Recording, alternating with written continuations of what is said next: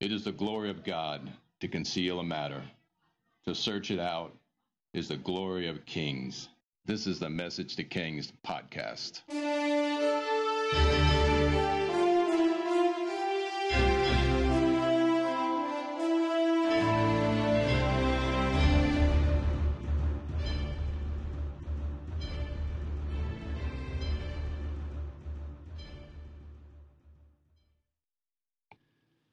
Episode 216, Nebuchadnezzar's Insanity. History speaks of the great exploits of King Nebuchadnezzar, for the Neo-Babylonians are the consequence of his father Nabopolassar and his works. The subsequent rulers of Babylon will be lackluster. Here is what Josephus writes about what Nebuchadnezzar did to make Babylon great at this time. He adorned the temple of Belus and the rest of the temples in a magnificent manner with the spoils he had taken in the war. He also added another city to that which was there of old and rebuilt it, that such as would besiege it hereafter might no more turn the course of the river and thereby attack the city itself. He therefore built 3 walls round about the inner city and 3 others about that which was the outer city. And this he did with burnt brick. And after he had, after a becoming manner, walled the city and adorned its gates gloriously, he built another palace before his father's palace, but so that they joined to it. To describe whose vast height and immense riches it would perhaps be too much for me to attempt. Yet as large and lofty as they were completed in 15 days. He also erected elevated places for walking of stone and made it resemble mountains, and built it so that it might be planted with all sorts of trees. He also erected what was called a pensile paradise, because his wife was desirous to have things like her own country, she having been bred in the places of Media. This pensile paradise, with elevated places for walking, high stones that resembled mountains covered in plants and shrubs and flora from all sorts, was the famed hanging gardens of Babylon, one of the famed wonders of the world. A floral mountain in a desert would have been a wonder to see. Now, there is some historical doubt as to the reality of this project by some out there, but there is enough historical references to it to alleviate most doubters of this project. Most of the questions are to the scale of the project and how big it really was. Maybe history has grown this project out of scale because it fits into that, wonders of the world category. And also, it was described by Herodotus, who was the world proclaimer of this wonder, as well as, the father of history, yet also the exaggerator of history. Regardless, Nebuchadnezzar builds a very impressive botanical park in this desert river crossroads commercial capital city. And the world is stunned by his feat of architecture and engineering skill. Further, there is some speculation, and yes, I did get this from the History Channel, and some I can't even remember the show. I think it was maybe Engineering and Empire Babylon. And it spoke of how screw pumps were an ancient innovation used here, potentially an ancient innovation used here before its time, and it was lost to history afterward.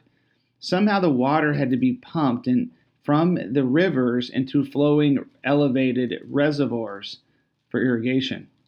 And when I watched this show, I was reminded Daniel was there. Now, this is where you have to have a little fun. Who invented this engineering feat? Who invented these screw pumps? Well, who was the wisest of the wise men? Maybe it was the man with 10 times more wisdom. Maybe Daniel and his friends. Isn't that interesting? Nebuchadnezzar conquered. But man, he was a builder too. He built many a temple. Herodotus states he built the Tower of, rebuilt and upgraded the Tower of Babel. And there is, of course, the huge gold statue, now the Hanging Gardens. And his lead project engineer in Babylon was none other than Daniel himself. Interesting speculation. And it's funny, not provable, but still very probable. Daniel was the one who invented this technology thousands of years before its actual reinvention. I like to connect these historical dots. If Daniel was the lead engineer administrator in Babylon, everything was under his supervision. In fact, we can align Daniel with nearly every building project in Babylon at this time. So as we continue to tell the story of King Nebuchadnezzar, we have to keep in mind the man right under him, and that's Daniel. Daniel grows in power in Babylon. He becomes this chief administrator of the kingdom. He has no real involvement, as far as we know, in the military, but when Nebuchadnezzar's out of town, Daniel effectively runs the non-military side of the entire empire. That's more power than any of the previous kings of Israel, with maybe an exception of a few of them. The amount of power and wealth at Daniel's disposal was immense, and his three friends were right there with him in promotion. Daniel 4 is super interesting because it is a worldly declaration or letter written from Nebuchadnezzar himself to his subjects. It's like a rewrite of the actual declaration that he sent to his subjects. It's an international message delivered by the most powerful man in the world to his subjects, declaring the overriding, omnipotent power of God. The fact that it's even in the Bible is amazing. Nebuchadnezzar was consistently given the power to reset nations and many times over. And the Bible states that he had power over them, even the beast of the field. Though Nebuchadnezzar worshipped his gods, I get the feel he knows of the God of Daniel, and in humble moments he asks Daniel and listens to his counsel. And I really believe Nebuchadnezzar listens in those moments of weakness. Yet in our current timeline, those times are really few and far between. Because pride has risen in Nebuchadnezzar to the highest heights of all humanity. The pride of Nebuchadnezzar must have been spectacular. He conquered the world as he knew it. He created the most elaborate, expensive city in the known world, decorated it like a jewel. He owned the world gold reserves, and he surrounded himself with the best the world offered. He walked along the terraces of his palace and marveled at his greatness and what his hands had created. In the place of Babel, he actually has rebuilt the Tower of Babel. He's built this tower to rule the world and an empire with it. God would intervene because that's what he does. And in fact, it's almost like Nebuchadnezzar just went way too far when he started on the tower project again. Because now he's invited God to intervene again because he did it before. God is not a respecter of monopolies of businesses, languages, or world empires. When monopolies have their full extent of power, typically they are torn down. No power base in the world can be sustained for too long. Instead of the Babylonian Empire crumbling, God did something different this time. He humbled its leader. Proverbs 16:18. Pride goes before destruction, a haughty spirit before a fall. In summary, pride goes before a fall. Daniel 4. King Nebuchadnezzar, to the nations and peoples of every language who live in all the earth, may you prosper greatly. It is my pleasure to tell you about the miraculous signs and wonders that the Most High God has performed for me. How great are his signs, how mighty his wonders. His kingdom is an eternal kingdom. His dominion endures from generation to generation. I, Nebuchadnezzar, was at home in my palace, contented and prosperous. I had a dream that made me afraid. As I was lying in bed, the images and visions that passed through my mind terrified me. So I commanded that all the wise men of Babylon be brought before me to interpret the dream for me. And when the magicians, enchanters, astrologers, and diviners came, I told them the dream, but they could not interpret it for me. Finally, Daniel came into my presence, and I told him the dream. He is called Belshazzar, after the name of my God, and the spirit of the holy gods is in him. I said, Belshazzar, chief of the magicians, I know that the spirit of the holy gods is in you, and no mystery is too difficult for you. Here is my dream. Interpret it for me. These are the visions I saw while lying in bed. I looked, and there before me stood a tree in the middle of the land. Its height was enormous. The tree grew large and strong, and its top touched the sky, and it was visible to the ends of the earth. Its leaves were beautiful, its fruit abundant, and on it was food for all. And under it the wild animals found shelter, and the birds lived in its branches. From it every creature was fed. In the visions I saw while lying in my bed, I looked, and there before me was a Holy One, a messenger, coming down from heaven. He called in a loud voice, "Cut down the tree and trim off its branches, strip off its leaves and scatter its fruit. Let the animals flee from under it and the birds from its branches. But let the stump and its roots, bound with iron and bronze, remain in the ground and the grass of the field. Let him be drenched with the dew of heaven, and let him live with the animals among the plants of the earth. Let his mind be changed from that of a man, and let him be given the mind of an animal, till 7 times pass by for him." The decision is announced by messengers. The holy ones declare the verdict, so that the living may know that the Most High is sovereign over all the kingdoms on earth, and gives them to anyone he chooses, and sets over them the lowliest of people. This is the dream that I, King Nebuchadnezzar, had. Now, Belshazzar, tell me what it means, for none of the wise men in my kingdom can interpret it for me, but you can, because the spirit of the holy gods is in you.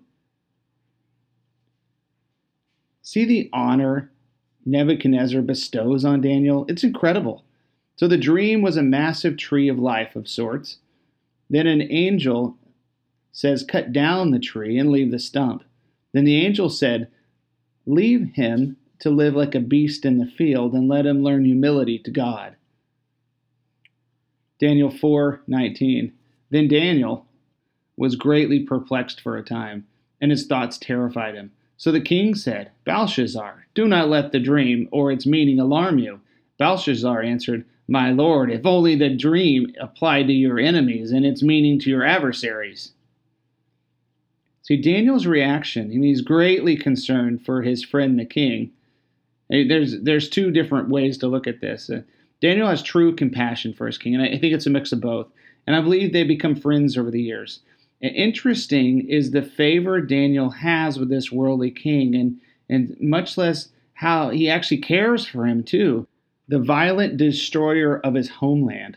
Daniel should really naturally have problems with Nebuchadnezzar. But there's no hate or unforgiveness in Daniel. He's dealt with it all. Instead, he loves Nebuchadnezzar, and he shows his love for his king. "King, may you live forever," was that statement that you read it sometimes. "My king, may this word apply to your enemies instead," he says. Daniel's wise with his words and wise with his heart. And also there's something else to consider. He's made friends with this king, and he cares for him and serves him, but there's something else. Daniel was perplexed. He was astounded. He was terrified with the dream. For another reason, too, potentially. He knew the painful interpretation of it. And he was forced to confront this most violent man alive to tell him that God was about to judge him again. Now that's scary, but Daniel did it. And that's what makes Daniel a hero in the Bible. Imagine yourself, you're told to confront an extremely violent person and to tell him that God was about to judge him. That would be hard to do. And this is something that Daniel had to do. What if Nebuchadnezzar turned violent on Daniel? There's so much going on, probably internally with Daniel, and how he's trying to understand how to deliver this message, yet he does it. Daniel 4:20. The tree you saw, which grew large and strong, with its top touching the sky, visible to the whole earth, with beautiful leaves and abundant life, providing food for all, giving the shelter to the wild animals, and having resting places in its branches for the birds. Your Majesty, you are that tree. You have become great and strong. Your greatness has grown until it reached the sky, and your dominion extends to distant parts of the earth. Awesome interpretation. Now the hard part. Daniel 4:23. Your Majesty saw a holy one, a messenger, coming down from heaven and saying, "Cut down the tree and destroy it, but leave the stump, bound with iron and bronze, in the grass of the field, while its roots remain in the ground. Let him be drenched with the dew of heaven, and let him live with the wild animals, even 7 times pass by for him." This is the interpretation. Your Majesty, this is the decree the Most High has issued against my lord the king. You will be driven away from people and will live with wild animals. You will eat grass like the ox and be drenched with the dew of heaven. 7 times will pass by for you until you acknowledge that the Most High is sovereign over all kingdoms on earth and gives them to anyone he chooses. The command to leave the stump in the tree with its roots means that your kingdom will be restored to you when you acknowledge that heaven rules. Therefore, your majesty, be pleased to accept my advice. Renounce your sins by doing what is right, and your wickedness by being kind to the oppressed. And it may be that your prosperity will continue. Daniel understands the dream, defines it to him, tells the king to repent because judgment was coming. Instead of a horror echoing through the palace and the death of Daniel ordered, there was a silence and the accompanying fear of the Lord, which rested on the convicted Nebuchadnezzar, just like when Nathan rebuked David. The king probably was cut to the heart,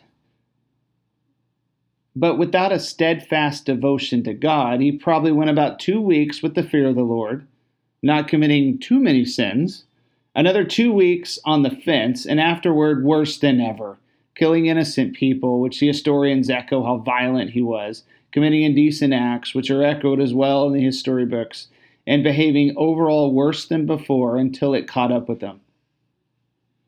And how does it go? If the demon goes, and if it's swept clean, he comes back with 7 more. And Nebuchadnezzar was probably much worse than when he did repent temporarily to God. Daniel 4:28. All this happened to King Nebuchadnezzar 12 months later as the king was walking on the roof of the royal palace of Babylon. Is not this the great Babylon I build as the royal residence by my power and for the glory of my majesty? Even as the words were on his lips, a voice came from heaven. This is what is decreed for you, King Nebuchadnezzar. Your royal authority has been taken from you. You'll be driven away from people and will live with the wild animals. You will eat grass like the ox. 7 times will pass by for you until you acknowledge that the Most High is sovereign over all the kingdoms on earth and give them to anyone he wishes. Immediately, what had been said about Nebuchadnezzar was fulfilled. He was driven away from people and ate grass like an ox. His body was drenched with the dew of heaven until his hair grew like the feathers of an eagle and his nails like the claws of a bird. So historians and Bible scholars disagree on what exactly happened to Nebuchadnezzar at this point. I've heard a variety of interpretations, though most Bible teachers don't seem to want to point to these verses, for they invite interpretation and lead to so many questions, more questions than answers. And I've heard a variety of references. Perry Stone was one of them. He likes to refer to this as Wolfman disease. David Gusak from the online commentary references a form of insanity in which men think of themselves as animals and imitate the behavior of an animal that's been observed. Some call it generally insania zoanthropica, and more specifically in Nebuchadnezzar's case, boanthropy, the delusion that one's an ox.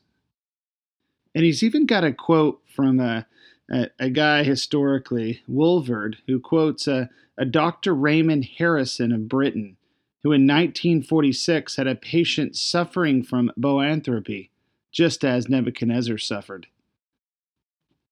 So, I mean, there are some scholars out there that give it a shot, and they try to explain, maybe some disease or some mental disorder that Nebuchadnezzar had. But honestly, we're bordering on a Ripley's Believe It or Not type creature, or someone from the greatest show on earth. I cannot agree with the Wolfman because of the references to the hair and his hair and feathers and nails of a bird. And maybe it's a combination. Regardless, this was freaky, and Nebuchadnezzar was completely humbled, unlike any man who ever walked the earth. And God even told him ahead of time it's going to happen. And then he went so far as to say, and 7 times you will repent. And something to not miss here is that for 7 years Nebuchadnezzar was absent from his palace and rule. Surely family members went after the throne and fought for power, but as they struggled against each other, who was the most powerful man alive? The one with the strings of the government. Daniel. At some point during the 7 years, Daniel was the most powerful man on the face of the earth. We're way beyond the age of Joseph. We're now in the time of prophets and empires. And here we are, a modern-day Joseph. And let's conclude this episode with what happens after Nebuchadnezzar repents and how he repents within the body of this wolf, ox, bird creature. I don't know. I don't know. But this is his words, and this is his letter to his people after he's restored, literally agreeing to the humility that he went through, and how horrible his pride was, and his restoration to his throne. What a decree from the man who destroyed Jerusalem. Daniel 4:34. And at the end of that time, I, Nebuchadnezzar, raised my eyes towards heaven, and my sanity was restored. Then I praised the Most High, and honored and glorified him who lives forever. His dominion is an eternal dominion. His kingdom endures from generation to generation. All the peoples of the earth are regarded as nothing. He does as he pleases with the powers of heaven and the peoples of the earth. No one can hold his hand or say to him, "What have you done?" At the same time that my sanity was restored, my honor and splendor were returned to me for the glory of my kingdom. My advisors and nobles sought me out, and I was restored to my throne and became even greater than before. Now I, Nebuchadnezzar, praise and exalt and glorify the King of heaven, because everything he does is right and all of his ways are just, and those who walk in pride he is able to humble.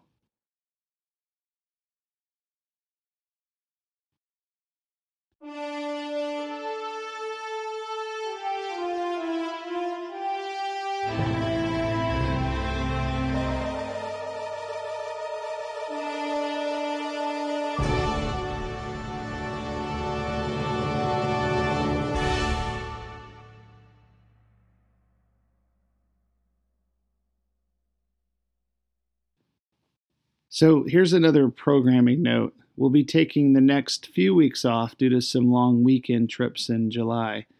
Talk to everyone soon, and as always, thanks for joining us for this episode of Message to Kings. Feel free to visit the website, messagetokings.com, share the Facebook page, or if you want to chat, email us at messagetokings@gmail.com.